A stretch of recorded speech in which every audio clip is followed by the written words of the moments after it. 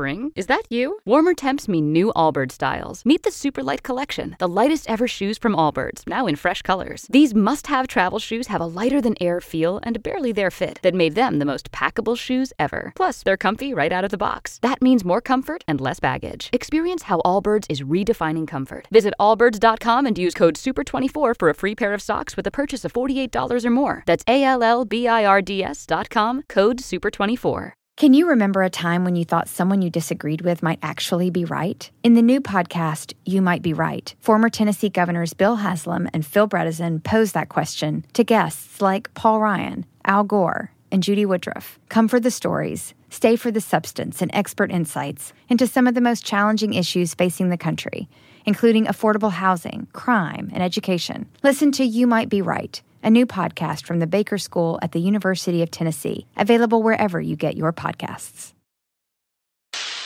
Welcome to the Smerconish Podcast for Independent Minds. What did the president know, and when did he know it? The late, great Senator Howard Baker Jr., June 1973. Baker, then the leading Republican on the committee investigating the Watergate scandal surrounding President Nixon. I don't mean to imply that we're at a level that matches or mirrors or is anywhere close to Watergate, but it is the question. It is the question being asked today. I said in the immediate aftermath, I think I said this on Friday, I said we're going to know the intel. The intel reports will come out sooner or later. I didn't anticipate that it would be sooner. But that is today, because the CIA apparently warned of a rapid Afghanistan collapse, raising the question of why the White House got it so wrong. And as a result, I think the big story today is that the finger pointing has begun. The recriminations are upon us. Does that sound awkward? It does. People are blaming one another. And the data is trickling out. And there are two stories that are bringing a lot of light onto this subject. One of them is from NBC, a 4-person byline led by Ken Dilanian, who will be here momentarily. The other, front page of the New York Times, 3-person byline led by Mark Mazzetti. He's been a frequent guest here in the program in the past. The takeaway from NBC, that the CIA had warned of exactly this scenario. The quick collapse of the Afghan government, which then occurred. Open is the question as to whether the president received the most dire of warnings. And these warnings came just as the president was pushing back against questions that there might be a rapid collapse. I'm referring to the July 8 presser, which I think is going to take on great significance as we parse through all the details of this. And also now the administration and the national security agencies are engaged in a blame game. So that's what's going on from the NBC perspective. Ken will be here in just a moment. The Times story is more granular. The Times story presents the same general picture. Oh, by the way, the headline is not a headline you want to see if you're at the White House this morning. Page 1 above the fold, contradicting Biden, reports warned of rapid collapse. And what it says, the Times story, is that over the summer, the predictions became more dire by July, although we don't know when in July, but by July there were questions as to whether the Afghan government would put up any kind of a fight. There also seems to have been a long-term consensus that the Taliban is going to take over. What was subject to debate was when. How long can the Afghan government hold out? How long, not whether. They can't. And it seems like everybody knew that.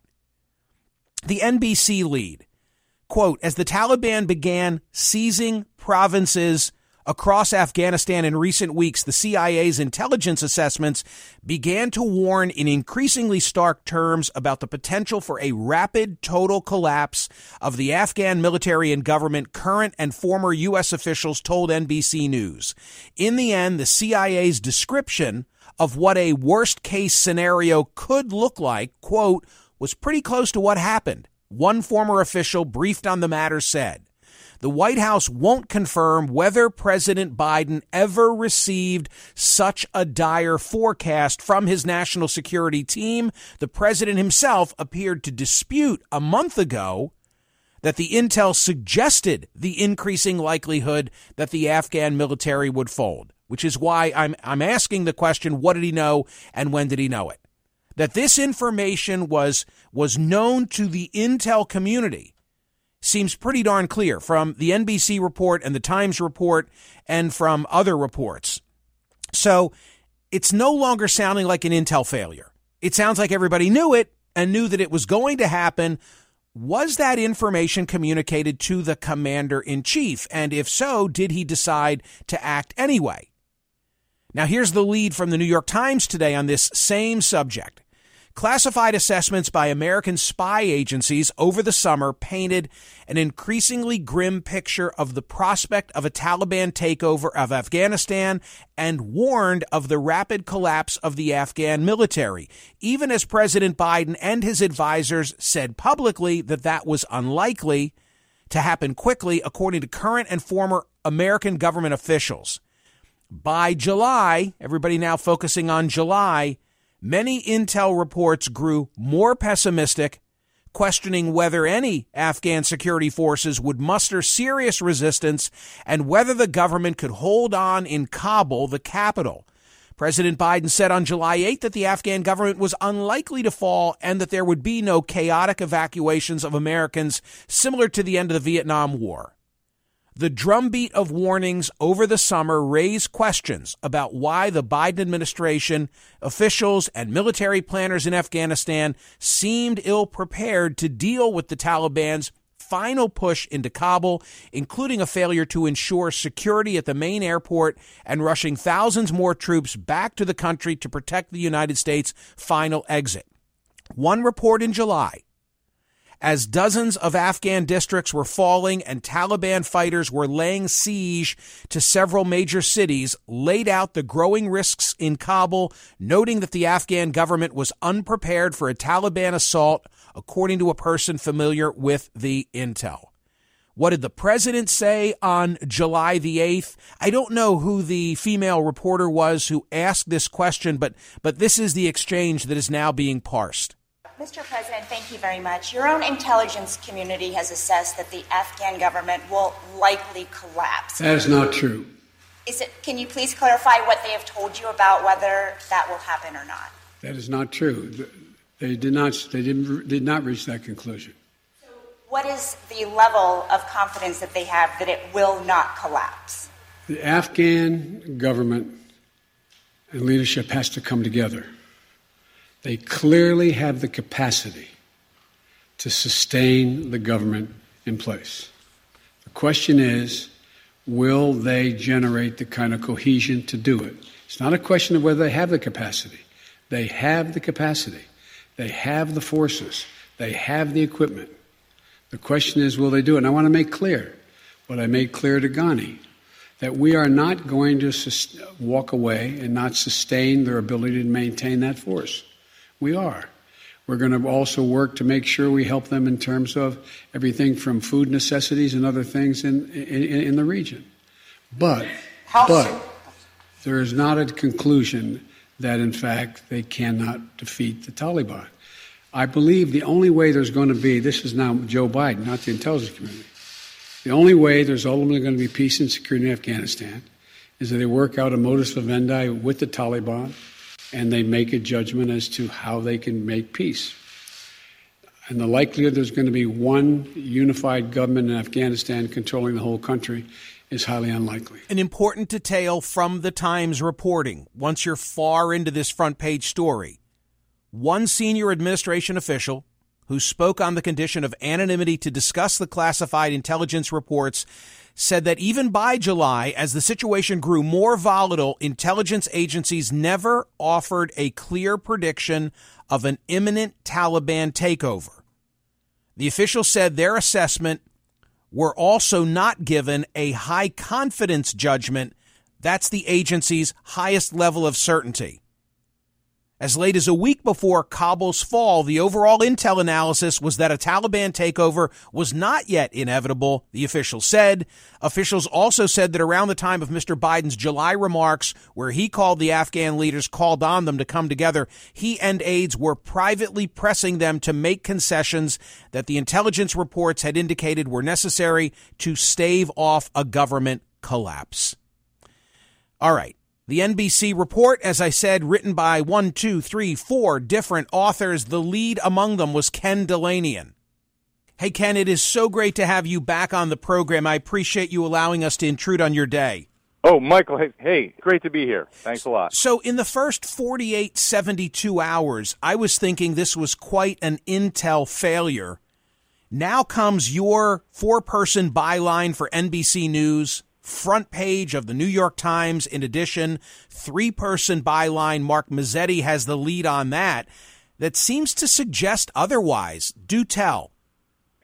Yeah, look, it's a complicated picture, and I think one thing I've learned covering intelligence over the years is, as a journalist, you have to be humble about this. We have not seen the classified intelligence. We're reflecting what our sources are telling us.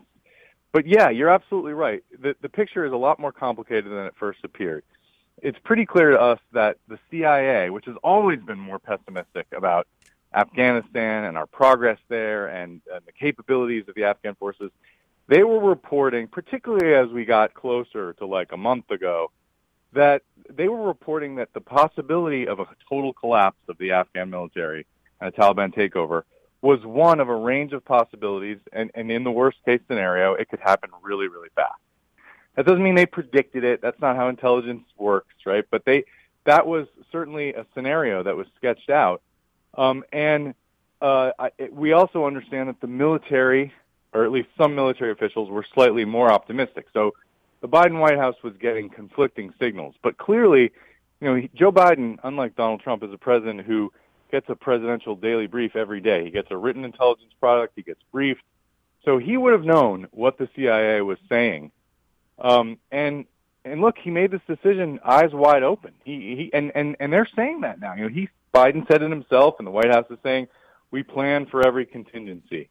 Now, within that, clearly, there was some surprise, because you got to say to yourself, would the president have gone to Camp David if he knew that Kabul was about to fall? That seems unlikely.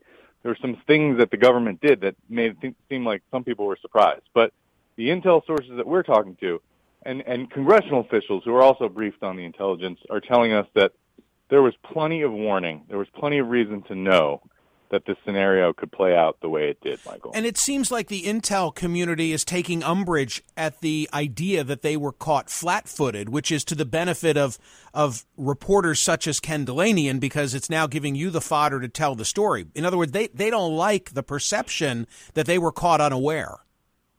Oh, you're absolutely right. And this is not the Trump administration, where it's just a nest of vipers and people are leaking for personal reasons. And, there's a real balancing act here, because the people we're talking to, they don't want to undermine the president and the White House. They work for those people. But at the same time, they're protecting their institutional interests.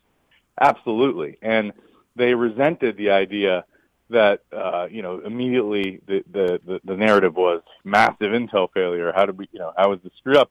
And by the way, I talked to not only American officials, but non-American officials who collect intelligence in Afghanistan, who's told me exactly the same thing. Like, we knew this was going to happen. This was not a surprise. Don't let anybody tell you there was an intel failure. And former CIA officials who have, one particular guy named Doug London, who at one point was the head of counterterrorism operations in Afghanistan, he has said publicly, and he told me, look, we've been saying this for years, that, in the absence of American forces and American air cover, this thing could go badly very quickly. So, Ken, before bringing you on the air, I played for my audience the July 8 presser, and we're parsing that audio now, which you quoted in your piece. The president pushing back on the idea that there would be a rapid collapse. That's not true. They didn't reach that conclusion. What thoughts do you have as you now listen to what he said in response to that question? My colleague Mike Memley, who's been covering Joe Biden for years, went back and tried to get to the root of that statement and did the best reporting he could, talking to a lot of different people. And he didn't get definitive answers. But at the end of the day, it really looks like that was almost more like the way Biden wished the world would be rather than the way he knew it actually was. That he was trying to be an inspirational leader and not undercut the Afghan government. There was a lot of concern about a crisis of confidence. That's why they're saying they didn't evacuate all these poor Afghan translators and others whose lives are now in danger. Why they didn't do it before troops left, because the Afghan government was saying if you do that, you're going to usher a collapse. And in fairness to them, that's if the government had collapsed after the United States did that, we would all be blaming the Biden administration for bringing this about. So, but I think his positive comments or his sort of statement that, hey, the Afghan troops are going to fight, they've got 300,000 forces, was really just wishful thinking. And because he's been criticizing this buildup for years, and he's been the one voice in the Obama administration, for example, who was saying, no more troops, this is folly. Ken, the PDB, that acronym became known to Americans in a 9/11 context because we all learned that a month before September 11, there was a PDB. In fact, I, off the top of my head, remember the title of it, Bin Laden Determined to Strike in the United States. In this case, do you think there's going to be the emergence of a document, a briefing, where the president was told this is likely to happen if you pull out now? I hope so, Michael. I think 9/11 was such an epic event that we saw a lot more intelligence than we ever normally see because of the 9/11 Commission and because of the desire to get to the bottom of what happened. I'm not sure that we're going to see this specific PDB or series of PDBs that reported out this, but we'll get more clarity. And I think, again, as I said at the top, it's going to be a nuanced picture. I don't think the CIA covered itself with glory here. I think they, like they always do, they caveated. Right. And, right. So that it was hard to interpret exactly when they were saying that the capital of Afghanistan was going to fall to the Taliban. But I think we'll learn more about the fact that there was plenty of reporting and plenty of evidence here. And look, anybody who's read the reports of the Special Inspector General over Afghanistan over the last 10 years would know that the Afghan military was rife with problems and that there were real questions about whether they would fight. And anyone who watched Iraq in 2014 would know that as well, based on our experience there. So. Okay, final point that takes me exactly where I wanted to go. There's a paragraph in the Times story, and I'm reading your reporting and the Times reporting in tandem today because I think they tell a full picture. And the paragraph in the Times says, intelligence agencies have long predicted an ultimate Taliban victory, even before President Donald J. Trump and Mr. Biden decided to withdraw, et cetera, et cetera, et cetera. It seems like the question here was a question of when, not whether, that the intelligence was telling a consistent story that the Afghan government is not going to be able to hang on. Yeah, that's right, Michael. And there were larger systemic reasons for that going back years. And then there were sort of immediate reasons about President Ghani being unwilling to negotiate and cut deals with warlords or with the Taliban. But yeah, I mean, when I talk to especially CIA people who've been in the country, they say our whole nation-building endeavor over there was folly. The culture, I mean, it was always going to repel the foreign occupier. One CIA person said to me, if you were to craft the perfect Afghanistan fighting force, it would be the Taliban. That's why we armed them against the Soviets in the 80s, this person was saying. So this government and this military that we created was never willing to fight for what they viewed as a corrupt foreign puppet government. Ken, thank you. That was excellent. I really appreciate your contribution. Great to be with you, Michael. Thanks a lot. It's Ken Dilanian from NBC News, and it leads me perfectly to today's survey question, because putting together all the reports that are known now and what I heard from Ken, what I anticipated I would hear from Ken having read his piece, it was not, as I said just a moment ago, a question of whether the Afghan government could maintain power. They couldn't. And everybody knew it. As the reporting says, intelligence agencies have long predicted the ultimate Taliban victory. It was a question of when. And that's why I'm asking in the survey question, should the U.S. have left Afghanistan even if intel predicted the collapse of the Afghan government? Meaning, we knew it was going to happen. Does that mean we shouldn't have left? I would argue not. meaning that in and of itself should not have stopped us from vacating. If the inevitability was well known to the intel community, then you got to get out sooner than later. Hope it doesn't get even more ugly now that we're gone, but to me, that's not in and of itself a justification for staying longer.